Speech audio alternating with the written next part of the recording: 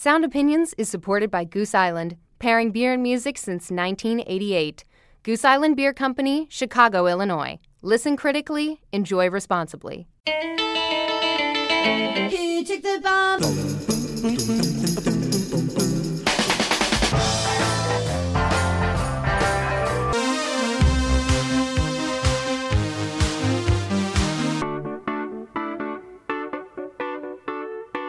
From WBEZ Chicago and PRX, this is Sound Opinions. I'm Jim DeRogatis. And I'm Greg Kot. Country singer-songwriter Jason Isbell's latest record is all about finding his place in a divided country. When somebody puts out an album that's not political right now, if they're not just a straight-ahead entertainer, period, everybody goes, well, what the hell are you doing? Why aren't you talking about politics? Jason Isbell joins us for a special solo performance. Plus, we review the debut from the rap phenomenon Cardi B. I'm the rose that came from the concrete and the rose. I'm like gold, man, I'm chosen. That's all coming up on Sound Opinions. You're listening to Sound Opinions. Jim, we've got a jam-packed show today. We've got Jason Isbell in the studio for an interview and a live performance solo. And we are going to review the record that everybody's talking about, the Cardi B debut. That's later in the show, Greg, but first, before me, we've both been writing approximately since forever. Kendrick Lamar has won a Pulitzer Prize. That's amazing, Jim. Everybody was somewhat stunned by this because there had never been any artist in the so-called pop vernacular, rock artist, hip-hop artist, soul artist, R&B artist, who has ever won a Pulitzer. And here comes Kendrick Lamar winning the first one, the first non-jazz, non-classical musician to win a Pulitzer for music composition. The feeling of false freedom, the poison to fill 'em up in the prison. I feel like it's just me, look. I feel like I can't breathe, look. I feel like I can't sleep, look. I feel heartless often, off this. Feeling the falling, I'm falling apart with darkest hours lost in. Feeling the void of being employed with balling. Streets is talking, filling the blanks with coffins. Fill up the banks with dollars. Is this just the Pulitzer Committee trying to match the Nobel Prize committee giving a Nobel to Bob Dylan? Yeah, I guess so. It's certainly doing a better job of recognizing genius than the Grammys are. How damn the record for which they recognized Kendrick Lamar, the Pulitzers did not win Grammy Album of the Year is magnified now. Yes. Even to a greater degree. Both of us named it among our top 10 albums of the year. Oh, absolutely. And the fact that the Grammy snubbed it, I think, is even more egregious of an oversight now that the Pulitzers have weighed in. I mean, again, it is stunning that there had never been an artist in this realm who had won this award before, and Kendrick was the one. And I can't think of a more worthy choice, because I think Kendrick is one of those generationally redefining artists where we're going to measure the times that we live in by the music that he put out. Kenny now. My resume is real enough for 2 millenniums. A better way to make a way, start defending them. I meditate and moderate all of my wins again. I'm hanging on the fence again. I'm always on your mind. I put my lyric and my lifeline on the line. Ain't no limit when I might shine, might grind. You rolling with it at the right time, right now. Only for the dollar sign. Bad girl, living now. And I'd put him up there with the Beatles of his generation. Yes. For this generation, that's who Kendrick Lamar is. And damn, we could have an argument about which is the more Pulitzer-worthy record. Yeah. In case for To Pimp a Butterfly. Yes. Like, that's the best album. They wanna say it's a war outside, bomb in the street, gun in the hood, mob of police, whack on the corner with a line full of fiend and a bottle full of lean, and a mother wanna scream, These days of frustration, come to the front. Yeah, I duck these cold faces, post up, feet, fight for basis. Dreams are reality's piece, blow steam in the face of the beast. That doesn't make damn any less worthy. It's just that he's got so much great art in his catalog that there's plenty of his albums that could have been recognized in this way. Anxiety, why am I never where I'm supposed to be? Even with my lover sleeping close to me, I'm wide awake and I'm in pain. That's a little bit of the song Anxiety from our guest today, Jason Isbell, one of the leading singer-songwriters of our time. Singer-songwriter almost does him an injustice because he's such a wide-ranging artist stylistically. He was born and raised in Alabama and started playing music as a kid. The big break came with the Drive-By Truckers. They hired him as a touring musician, a guitarist. He was a very fine guitar player, but also a really great songwriter. Mm-hmm. And the band recognized that, brought him into the fold. He was with them for 3 albums in the 2000s before leaving the band to start a solo career. He's now made 6 records. His latest is called The Nashville Sound with his band, the 400 Unit. That title's a little bit tongue-in-cheek. He is not emblematic of what people think of as country music these days, the bro country sound. He's very much anti that. That album is extremely political. It's got songs talking about working-class struggles and white privilege. That's where we started our conversation with Jason, who has said that his album is about more than just politics. It's also about beliefs and ethics. Well, it's most certainly subjective, What your politics are is a subjective term. If you're in prison and you're trying to get out, the rights of inmates are not your politics. Right, yeah. That's my everyday, that's every your minute breakfast concern. And your lunch and your dinner and the time in between. So I think that's very often, the term politics is used, I think, to make beliefs more manageable and even more combatable in a lot of ways. It's hard to say you believe the wrong thing, sir. Mm-hmm. What's in your heart is wrong. You have a bad heart. But it's really easy to say I disagree with your politics. And very often when somebody says the latter, they mean the former. They're just not brave enough to say it out loud.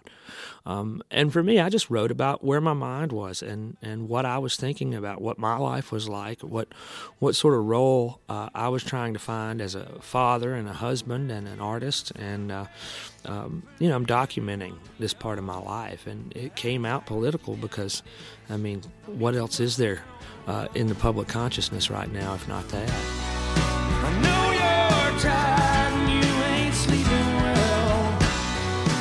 Uninspired, likely mad as hell. But wherever you are, I hope the high road leads you home again to the world you want to live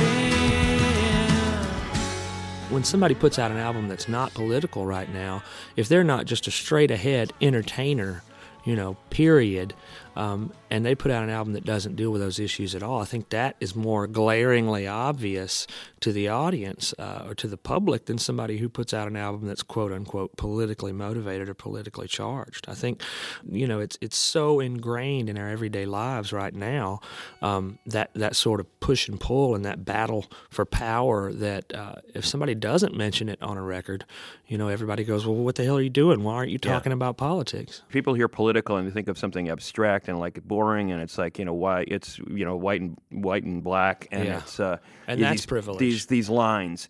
But when you get back to the idea of like what country music was, it was about talking about everyday lives and stuff that mattered to everyday people. And what I hear about on this record is a lot of songs that are about what everyday people go through. What does politics mean to that family that is trying to find a way to make ends meet when their jobs go away because the coal industry doesn't exist anymore, in something like Cumberland Gap. Mm-hmm. Or, you White Man's World is a great example of a song where you kind of call yourself out in some ways. I'm a white man looking in a black man's eyes, wishing I'd never been one of the guys who pretended not to hear another white man's joke. Old times ain't forgotten. Was that a difficult song to write? It was. They're all hard to write if they're any good, in all honesty. But that one was, you got to be real careful, man, when you're talking about that stuff. You got to be real careful that you come out exactly how you mean to. And I found in that particular song the best way for me to do that was to give my own personal experience, which, that's usually the best way to tell anybody anything or move them from one side of the aisle to the other is well, here's what happened to me. Take it or leave it, And I grew up in a place where a lot of people that were around me used racial slurs on a daily basis and, made racial jokes. And I didn't always stand up against that. And now as an adult, I regret it. I look back and think, well, no, there wasn't anybody around who, was the butt of the joke. I mean, it was a bunch of white kids, in a field somewhere or in a bar somewhere shooting pool or something. But I still should have said something because it wasn't right. And so that when I give the listener that, it's not as preachy. It's not like I'm saying, you need to behave this way. It's kind of like, here's what happened to me, and here's why it kind of keeps me up at night every once in a while. I mean, it's not like I'm planning on changing anybody's mind, but if I'm going to get anywhere closer to making any kind of an impact with any of these songs, the best way to do it is just say, here's my story, here's what's worked for me and what hasn't. Mm-hmm. We've got Jason Isbell in the studio with us at Sound Opinions, and Jason, you've got a fine-looking acoustic guitar. Thank you very much. Would you like to play a song for us? I would, yeah, sure would. Let's see. Since we were talking about it, I'll play White Man's World for you.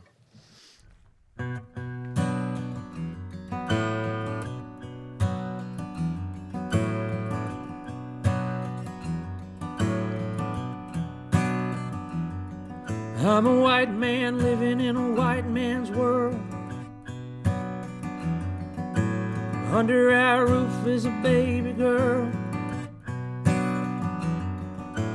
Thought this world could be hers one day, but her mama knew better. I'm a white man living in a white man's town. I wanna take a shot of cocaine and burn it down. Mama wanna change that Nashville Sound, but they're never gonna let her.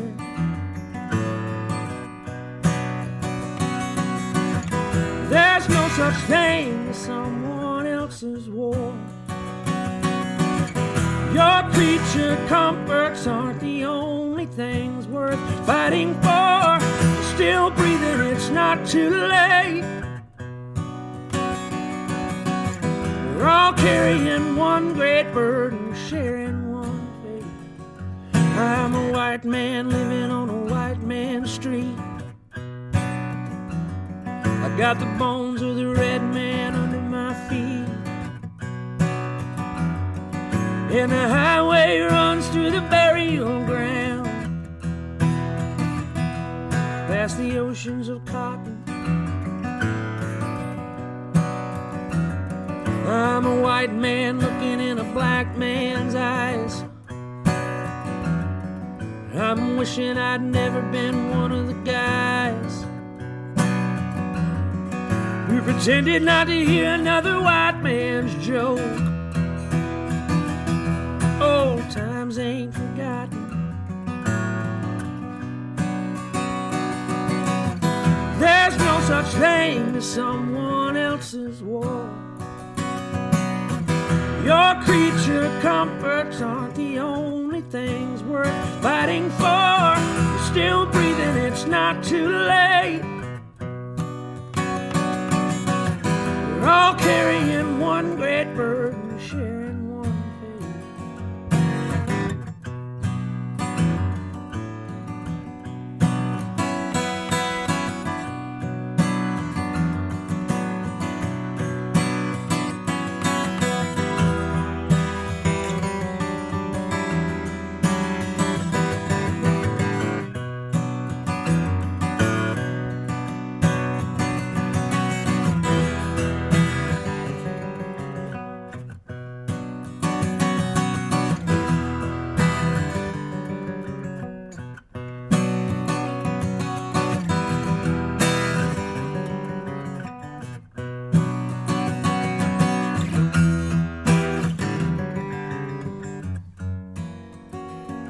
I'm a white man living in a white man's nation. I guess the man upstairs must have took a vacation. I still have faith, but I don't know why. Maybe it's the fire in our little girl's eyes. Maybe it's the fire in our little girl's eyes. White Man's World by Jason Isbell on Sound Opinions. Wow, powerful stuff, Jason. Thank you. I was thinking while listening to that, and ever since you said it a couple of minutes ago, about this notion of all of us have been in the bar room at the party, and somebody says something inappropriate to women or to African Americans, and our silence is complicity. It right? is, yeah. But I'm also wondering about if we spoke up every time. I don't know, brother. You wouldn't have lived to make 6 solo point. albums. That's a good or point. your nose would have a lot more cracks in it from having been broken, right? Yeah. That's a good point. When do we fight? That's a good question. I mean, I think you have to try to pinpoint the point of diminishing returns, and I think it's that way in my position when I have a little bit of an audience out in the world. You have to figure out how much before they turn off, how much before they flip that switch and stop and listening let me to underscore, in the last couple of years, for a guy who came from where, Greg and I did, the 150 capacity club, drive-by truckers early on, all those years of slogging across America in a van, you're now playing to crowds of 10 to 15,000 fairly regularly. You got Grammys and stuff. You got something to lose. Right. Yeah, but that's not how you lose it, though, I mean, it's a lot of people when they heard this record, I won't say a lot of people, but some people when they heard this record the first time, people who don't, feel the same way that I do, politically, for lack of a better term, said, he's going to alienate half of his audience. And that number is pulled out of absolutely nowhere. It's fake news, Jason. That is actually fake news. That is a statistic that makes zero sense to me because, I mean, they've not done the research to see how my audience is divided, and they also can't predict the future. And first of all, I think if the songs are good enough, people will hang in there with you. And that's where you get them. If the songs are really great and the record makes them really happy, they will put up with being argued with every once in a while because they love the record so much. I get out of this hole I'm going to Tupelo. There's a girl down there that'll treat me fair. We'll get about a week of spring and the summer is blistering. There ain't no one from here that'll follow me there. But at the same time, I don't think my audience has ever been split right down the middle. I might have lost 8% or 10% or 12%, but I picked up so many new people along the way. By other people telling them, hey, here's a country singer who speaks his mind and kind of agrees with us on certain things, and that made up tenfold for the number of fans I may have lost otherwise. Plus, I don't want to wind up in a room with a bunch of people who aren't anything like me. I would rather be in a small room full of people who could all get along than a huge, gigantic room full of people who I felt like I was fraudulently selling them a product. I don't want to be up on stage singing to an audience that disagrees with me on most of the things that I believe in. I don't want to do that. What you're saying, Jason, really reminds me, because you grew up in northern Alabama, which is obviously the home of that great Muscle Shoals studio and Fame Studios, where you did some work in your early days. Jimmy Johnson, the great guitar player in that Muscle Shoals group, I asked him once why, and they were doing these integrated records, often black singers accompanied by this white rhythm section, the great Muscle Shoals guys. And I said, why did the KKK, why didn't the supremacists come around and give you guys a harder time for making these records right in the middle of, because I would talk to some of the black artists who went there, and they were like, whoa, we kind of didn't realize what we were stepping into here. Right. But it worked out great. And he said, I think they like the music. Yeah, how about that? He said that? the music sort of broke down that barrier in some ways. It's like what you're saying, if the music's good enough, maybe that's the one crack in the armor where you can actually speak to that audience and bring two sides together that otherwise wouldn't have had a reason to speak to each other. Yeah. But I mean, when I was a kid, I didn't know a whole lot about other cultures, and I heard Otis Redding and Aretha Franklin, and I thought, well, some of the kids that I'm going to school with must be wrong about something, because whatever Otis Redding and Aretha Franklin had, I was drawn to it and very much attracted to it in a way where it sort of it consumed me, like it does a lot of people who get into that kind of music for the first time. And as long as we're together, baby, show some respect for me.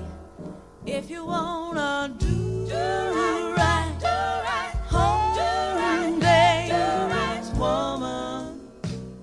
And through that, even though I didn't go to school with any black kids, or I didn't really know any black people in my community, I got my first taste of the idea that we're not all that different, and things that move a white person's heart are the same thing that move a black person's heart, and when the art that comes out of that is so good, even dumb little redneck kids like me couldn't ignore the fact that there was something really beautiful about it. After the break, more with Jason Isbell. We'll talk about songwriting, sobriety, and vampires. That's in a minute on Sound Opinions from WBEZ Chicago and PRX. You wanna grow up to paint houses like me, a trailer in my yard till you're 23. You wanna feel old after 42 years, keep dropping the hammer and grinding the gears. Welcome back to Sound Opinions. I'm Greg Kot with Jim DeRogatis. You're hearing a little bit of the song Outfit from the Drive-By Truckers record Decoration Day. And that song was written by our guest today, Jason Isbell. Jason was one of 3 major songwriters in the Drive-By Truckers during the era when he was in the band, along with Patterson Hood and Mike Cooley. He did record 3 albums with the Truckers before moving on to a very successful solo career. His latest record is called the Nashville Sound, and I asked Jason when he knew he wanted to be a songwriter. I mean, I started as a teenager, I guess, probably 13, 14, 15 years old, writing songs that nobody had really heard. I didn't play them for anybody. Sometimes I would play them for my parents or something, but that was about it. And I guess around that time, I really started getting into Neil Young and Bob Dylan and John Prine and people like that, people who were in my parents' record collections, but it had never really hit me, and I think I finally got to the age where I understood what a lot of those lyrics meant, and the poignancy of a lot of those lyrics really sort of made sense to me at that age. But, I'd been playing guitar for 6 or 7 years by the time I was 12 or 13 years old. So, I'd been making music for a long time, but I wasn't really old enough to understand what Neil Young is singing about, in Needle and the Damage Done or something like that. And then I remember when those songs started to hit me, I thought, they're making these words up and they don't just mean I love you, And I think when that first happened, I started writing songs of my own. Mm-hmm. Did it surprise you that, you got invited, I don't know the exact circumstances, but obviously you joined the Drive-By Truckers just when people started to notice them. Mm-hmm. And my sense of that was you were hired primarily as a guitar player because you're a really good guitar player. But you stepped up as a major contributor as well with the songwriting. How did that work at the start? Because they already had 2 songwriters in the band. They did, and 2 accomplished guitar players. Yeah.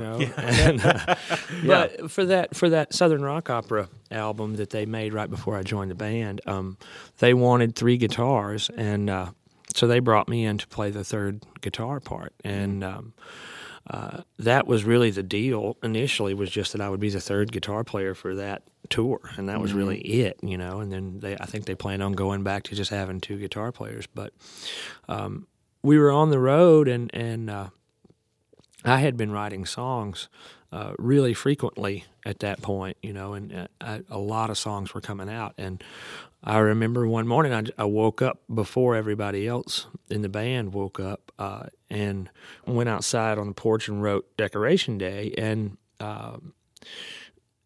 I really thought going into that, I thought, well, maybe I could write a song that would sound right for this band.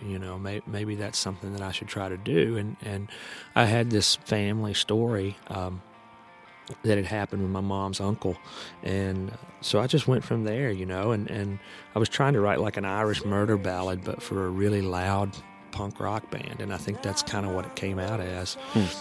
And then the other guy started waking up. Earl, the bass player, woke up, and I played it for him, and he said, I don't like that at all. And It's Decoration Day, and I knew the Hill Boys had put him away, but my daddy wasn't afraid. He said we'd fight till the last Lawson's last living day. But, you know, Patterson liked it a lot, and Cooley liked it a lot, and he wound up naming a record after it, and you know, it was a really good song for the band. But that was, I just sort of didn't have anything else to do that morning, and I wasn't hungover, so I just wrote a song that I thought would work for that particular group, and then that's what I did for 6 more years.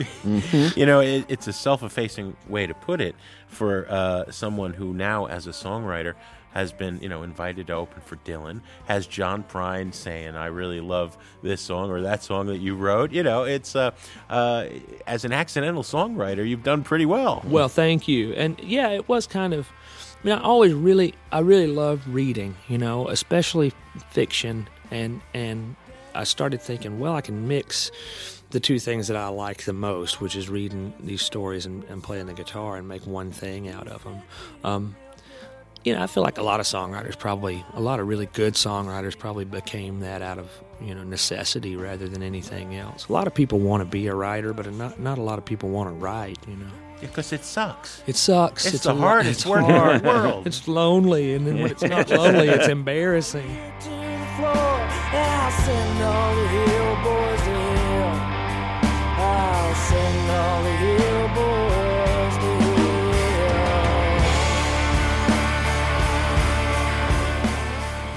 You got sober, Jason, and your wife, you mentioned her earlier, not by name, Amanda Shires. Yes. She was a help in that process. She was a big help, yeah. And she did the thing where I had told her a couple times that I needed to quit drinking, and I didn't know that I was going to be able to do it on my own. She said, well, I'm going to call people that I know you respect, and I'm going to tell them that you mean to do this, and then you're going to have to do it. Because she knew that about me, that, you know, that once the word was out, that I would stick to my word. So that's what she did, and she called quite a few people, my manager, my mom, Ryan Adams, you know, some people who were friends of mine who didn't have addiction troubles and who would hold me to my word, and sure enough, I went into rehab and got clean. Mm-hmm. Wow, it's an amazing story. It was not easy for her to do, you know, because, I mean, like, she didn't know my manager very well at that point. She sure didn't know Ryan Adams well, you know, and she had grown up listening to his music. And, you know, to call him in the middle of the night and say, my drunk husband, you know, I want you to know he's going to go to rehab on Monday. Yeah, that was hard, man. Looking back on it, it's like she really summoned up a lot of courage. And it also just is a testament to how much she cared about me. So it's really, now I think about that, and it's a big deal. Well, we've been getting heavy, but how about another song, Jason? Tell us what you'd like to play. I wish I had a lighthearted tune to offset all this weight, but I don't have that. Let's see. I'll do Last of My Kind. That one works good in this setting.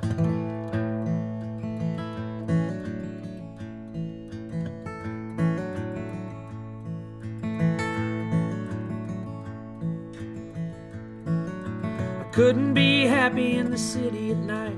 You can't see the stars for the neon lights. The sidewalk's dirty and the river's worse. The underground trains all run in reverse.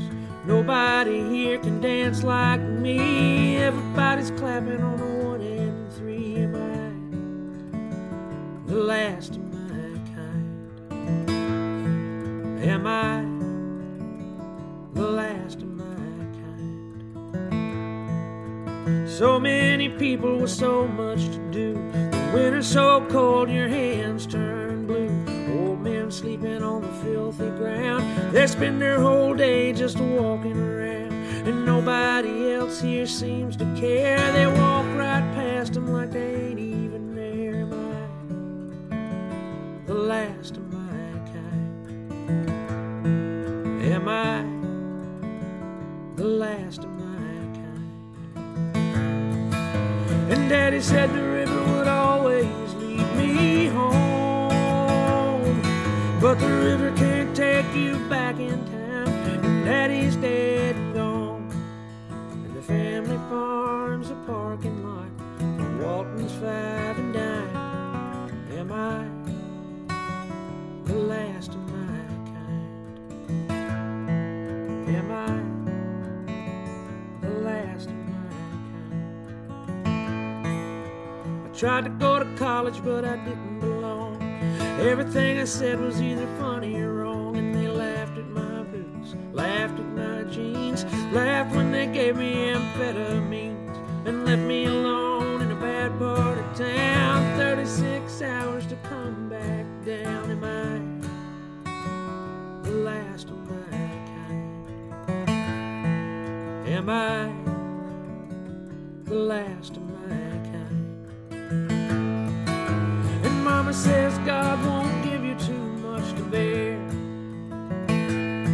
Well, that might be true in Arkansas, but I'm a long, long way from there. And that whole world's an old and faded picture in my mind. Am I the last of my kind? Am I the last of my kind? Am I the last of my kind?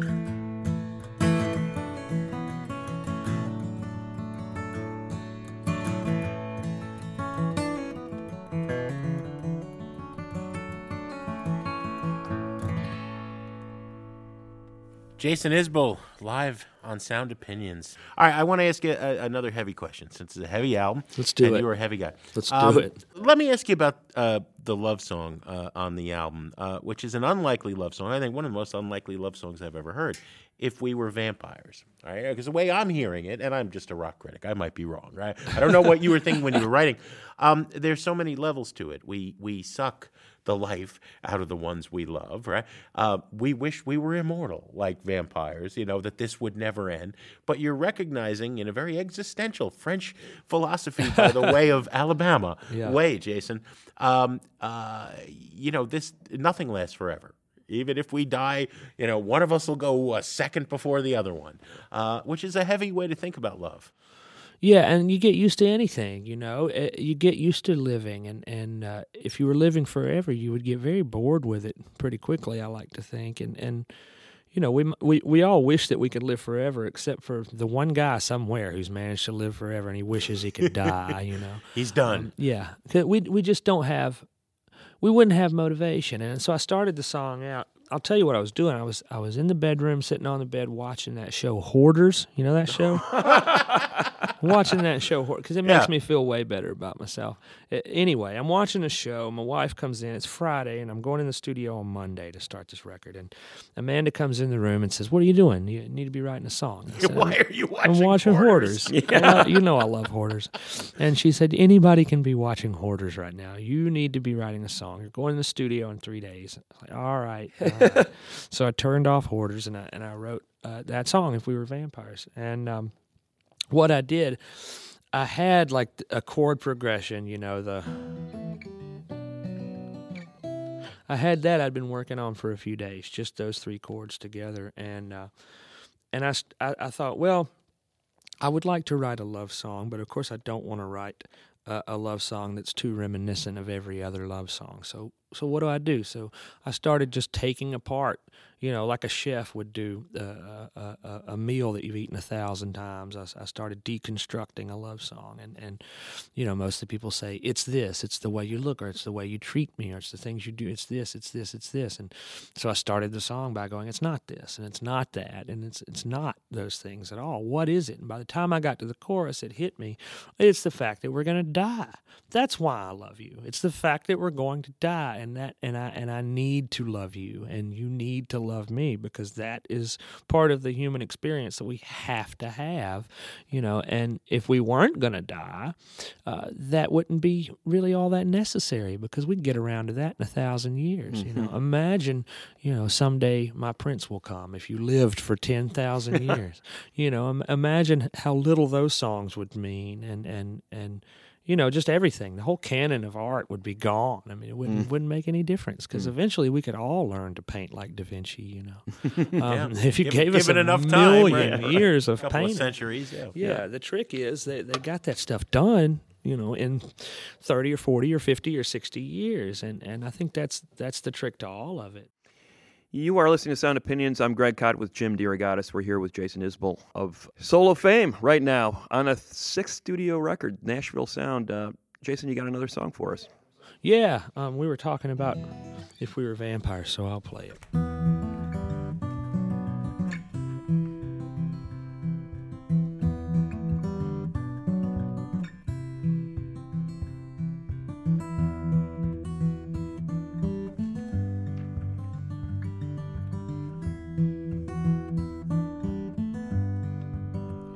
It's not the long flowing dress that you're in, or the light coming off of your skin, the fragile heart you've protected for so long, or the mercy in your sense of right and wrong. It's not your hands searching slow in the dark, or your nails leaving love's watermark. It's not the way you talk me off the roof, your questions like directions to the truth. It's knowing that this can't go on forever. Likely one of us will have to spend some days alone. Maybe we'll get 40 years together, but one day I'll be gone. One day you'll be gone. If we were vampires and death was a joke, we'd go out on the sidewalk and smoke, and laugh at all the lovers and their plans. I wouldn't feel the need to hold your hand, and maybe time running out is a gift. I'll work hard till the end of my shift to give you every second I can find, and hope it isn't me who's left behind, knowing that this can't go on forever.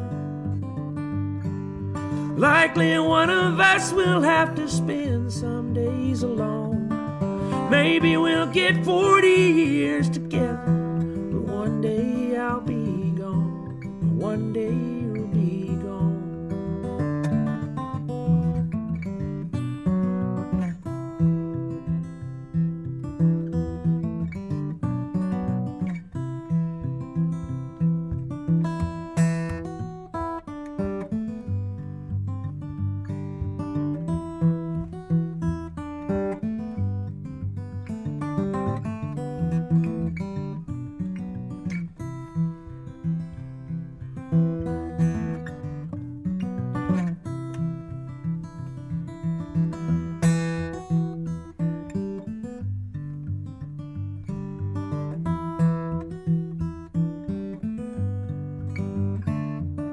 Knowing that this can't go on forever.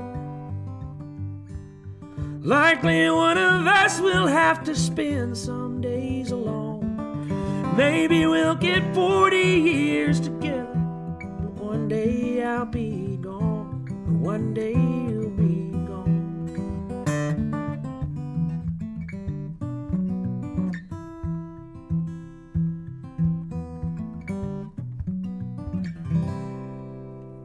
Jason Isbell, live on Sound Opinions. If We Were Vampires. What an incredible tune. And we could do this all day, Jason. Thank you very much for having me. That wraps up our conversation with Jason Isbell. We've got video of our set with Jason at soundopinions.org. As always, we want to hear from you, our listeners. What do you think about Jason's music? Call and leave us a message on our hotline at 888-859-1800. Or you can find us on Twitter and Facebook. When we come back, we review the chart-topping debut from rapper Cardi B, and Jim's got a song he cannot live without. Jim, what do you got for us? Greg, I'm going to give you 2 lines. The ladies will kick it with the rhyme that is wicked. Those that don't know how to be pros get evicted. That's in a minute on Sound Opinions from WBEZ Chicago and PRX. Say, look, you can f with me if you wanted to. These expensive, these is red bottoms, these is bloody shoes. Hit the school, I can get them both. I don't wanna choose, and I'm quick cutting off, so don't get comfortable. Look. Welcome back to Sound Opinions. I'm Greg Kot with Jim DeRogatis. That's a little bit of the single that was everywhere in 2017, Bodak Yellow from Cardi B. It is one of the tracks from her new album called Invasion of Privacy, her debut album. You know, Cardi B, Jim, is one of the examples, maybe the greatest examples of sort of a new millennial pop star. She did not do it by making tapes in her bedroom or going out and playing shows. I mean, she became an Instagram star before she was anything else. People followed her on social media because she was such an interesting, vivid personality. Grew up in the Bronx in New York City.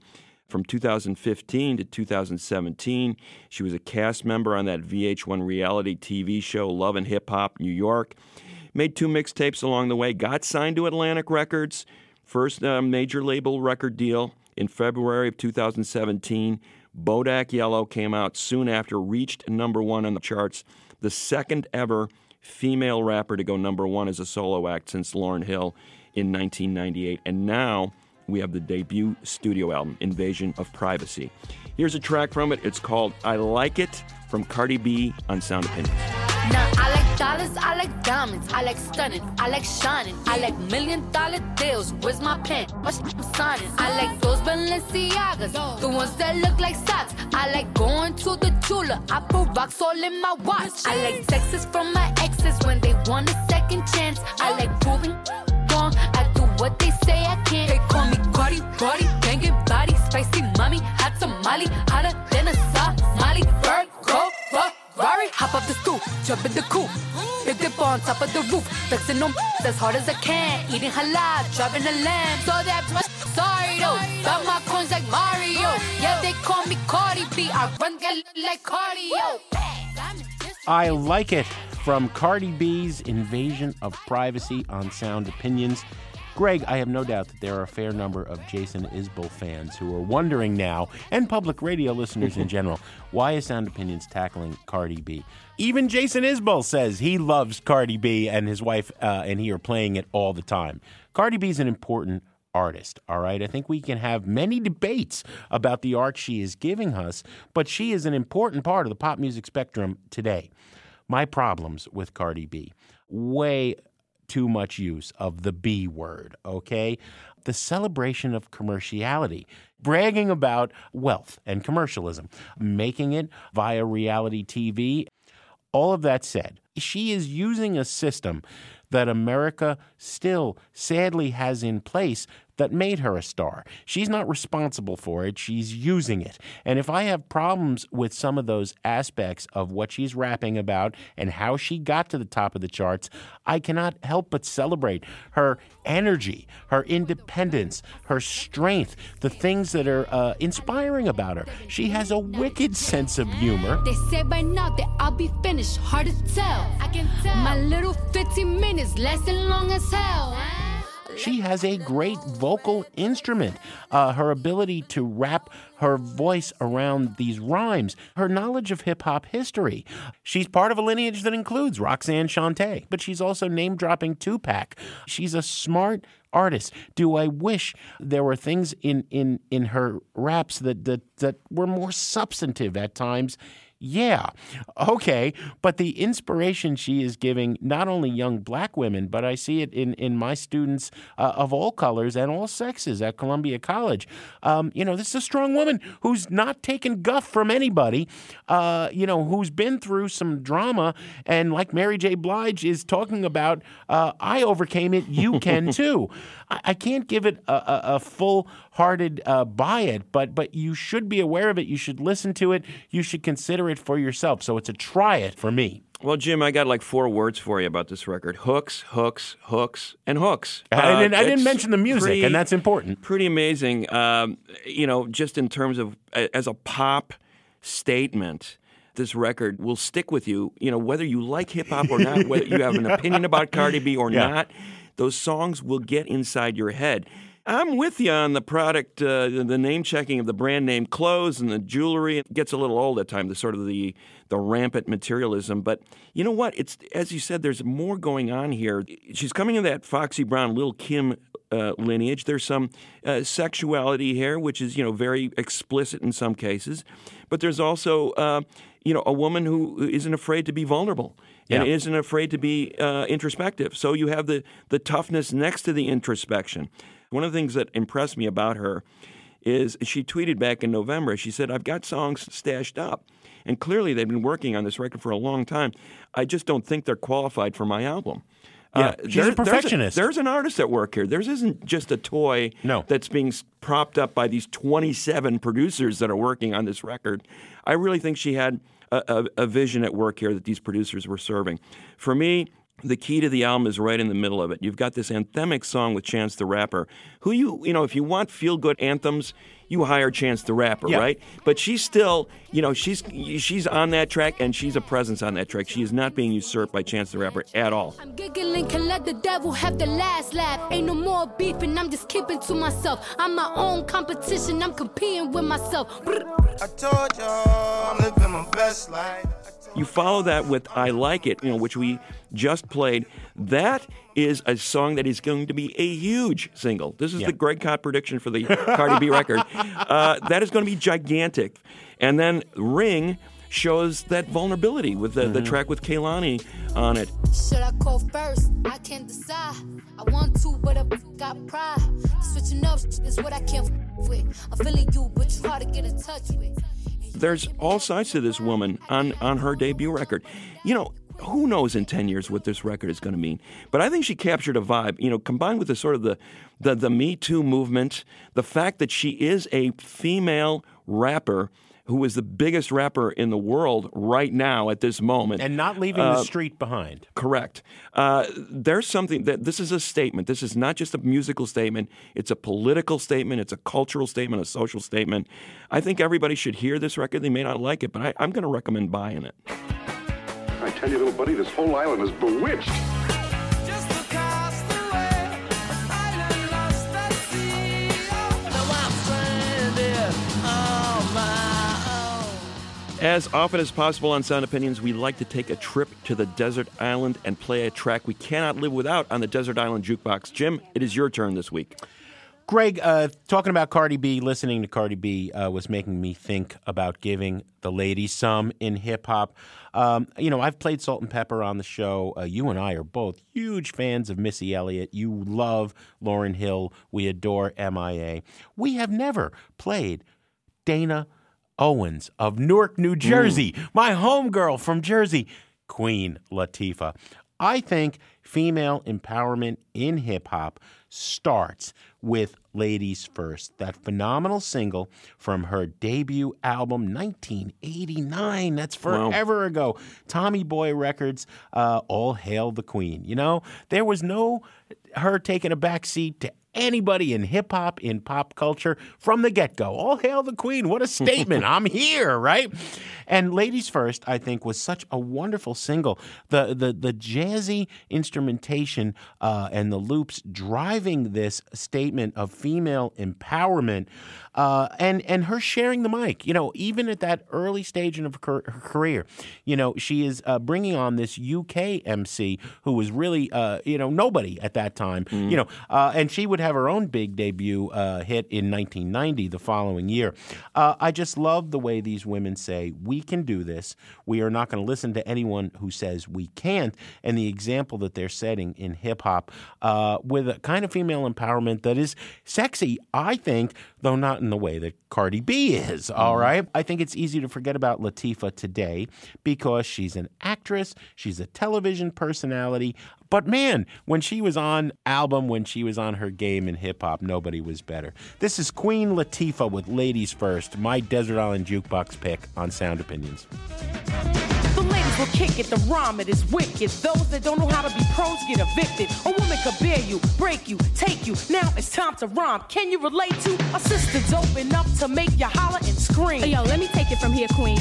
Excuse me, but I think I'm about due to get into precisely what I am about to do. I'm conversating to the folks who have no whatsoever clue. So listen very carefully as I break it down for you. Merrily, merrily, merrily, merrily, hyper, happy, overjoyed. Please, with all the beats and rhymes my sisters have employed. Slick as you throwing down the sound, totally a yes. Let me state the position. Ladies first, yes? Yes. Yeah, there's gonna be some changes right there. Believe me when I say being a woman is great to see. I know that all the fellas out there will agree with me. Not for being one, but for being with one. Cause when it's time for loving, it's the woman that gets them strong. Stepping, strutting, moving on, rhyming, cutting, and not forgetting. We are the ones to give birth to the new generation of prophets, cause it's ladies. I break into a lyrical freestyle. Grab the mic, look at the crowd and see smiles. Cause they see a woman standing up on her own too. Sloppy slouching is something I won't do. Some think that we can't flow. Stereotypes, they got to go. I'ma mess around and flip the scene into reverse. With what? With a little touch of ladies first. We are the ones that give birth to the new generation of prophets. Queen Latifah, Ladies First, my Desert Island Jukebox pick. Greg, what do we have on the show next week? Great pick, Jim. And next week, we are getting ready for the Kentucky Derby and the Triple Crown by playing some songs about horses. Greg, as always, we have some thank yous to say. Adam Yaffe and Andrew Gill helped with our Jason Isbell session, and Sound Opinions is produced by Brendan Banaszak, Alex Claiborne, and Ayana Contreras.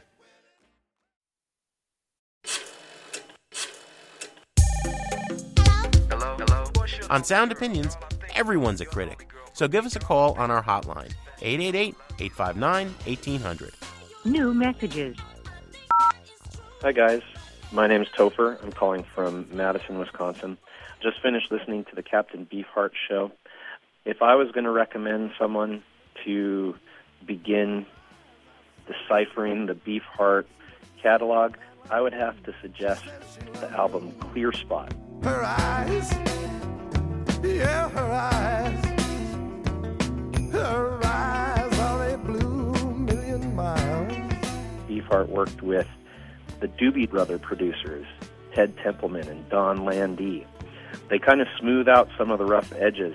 There are some really classic songs on there, like Her Eyes Are a Blue Million Miles, and My Head Is Only My House Unless It Rains, and Too Much Time. This is where I was able to get into Beefheart, and that allowed me to then begin to go back and comprehend, things like Trout Mask Replica or some of the later new wave stuff like Bat Chain Puller.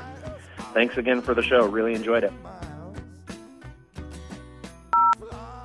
Hi, guys. This is Glenn, Oak Park, Illinois. I'm just commenting on your show reviewing the career of Captain Beefheart. So I spent some time with him after a concert in Liverpool in 1974, and he's one of the greatest guys to talk to.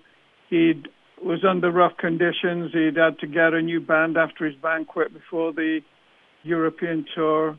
The show was tight. He was great. He was very patient with the people in the room, talking to him and just saying he was basically wanting to earn enough money from his music so he could retire and just do nothing but painting. And this was 20 years almost before he did retire. Thanks a lot and keep up the good work.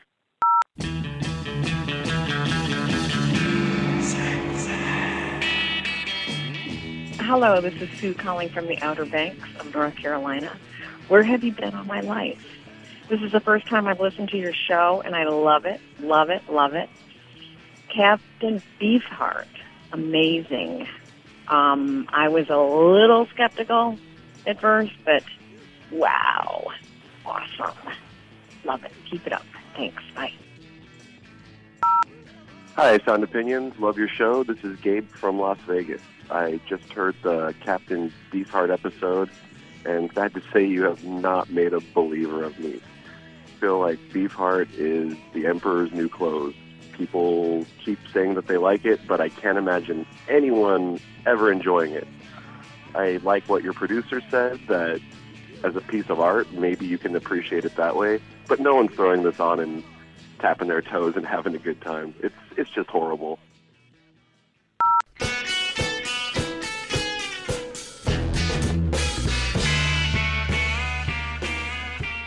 John from Winterstown, Pennsylvania, listening to your Captain Beefheart feature. It was fabulous.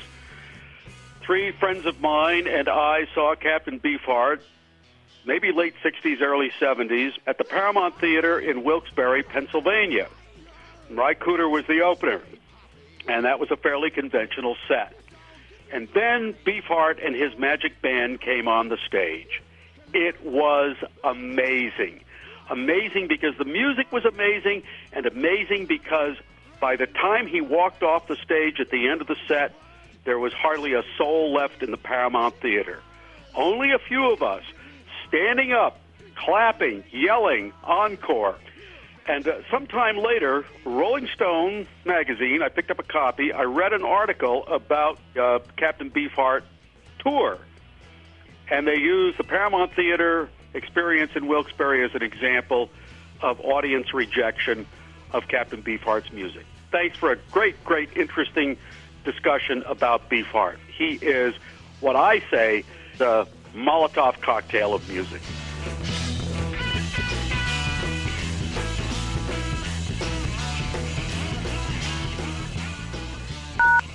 No more messages. To give us your opinions on Sound Opinions, call our hotline, 888-859-1800. We'll be back next week with more Sound Opinions, produced by WBEZ Chicago and distributed by PRX.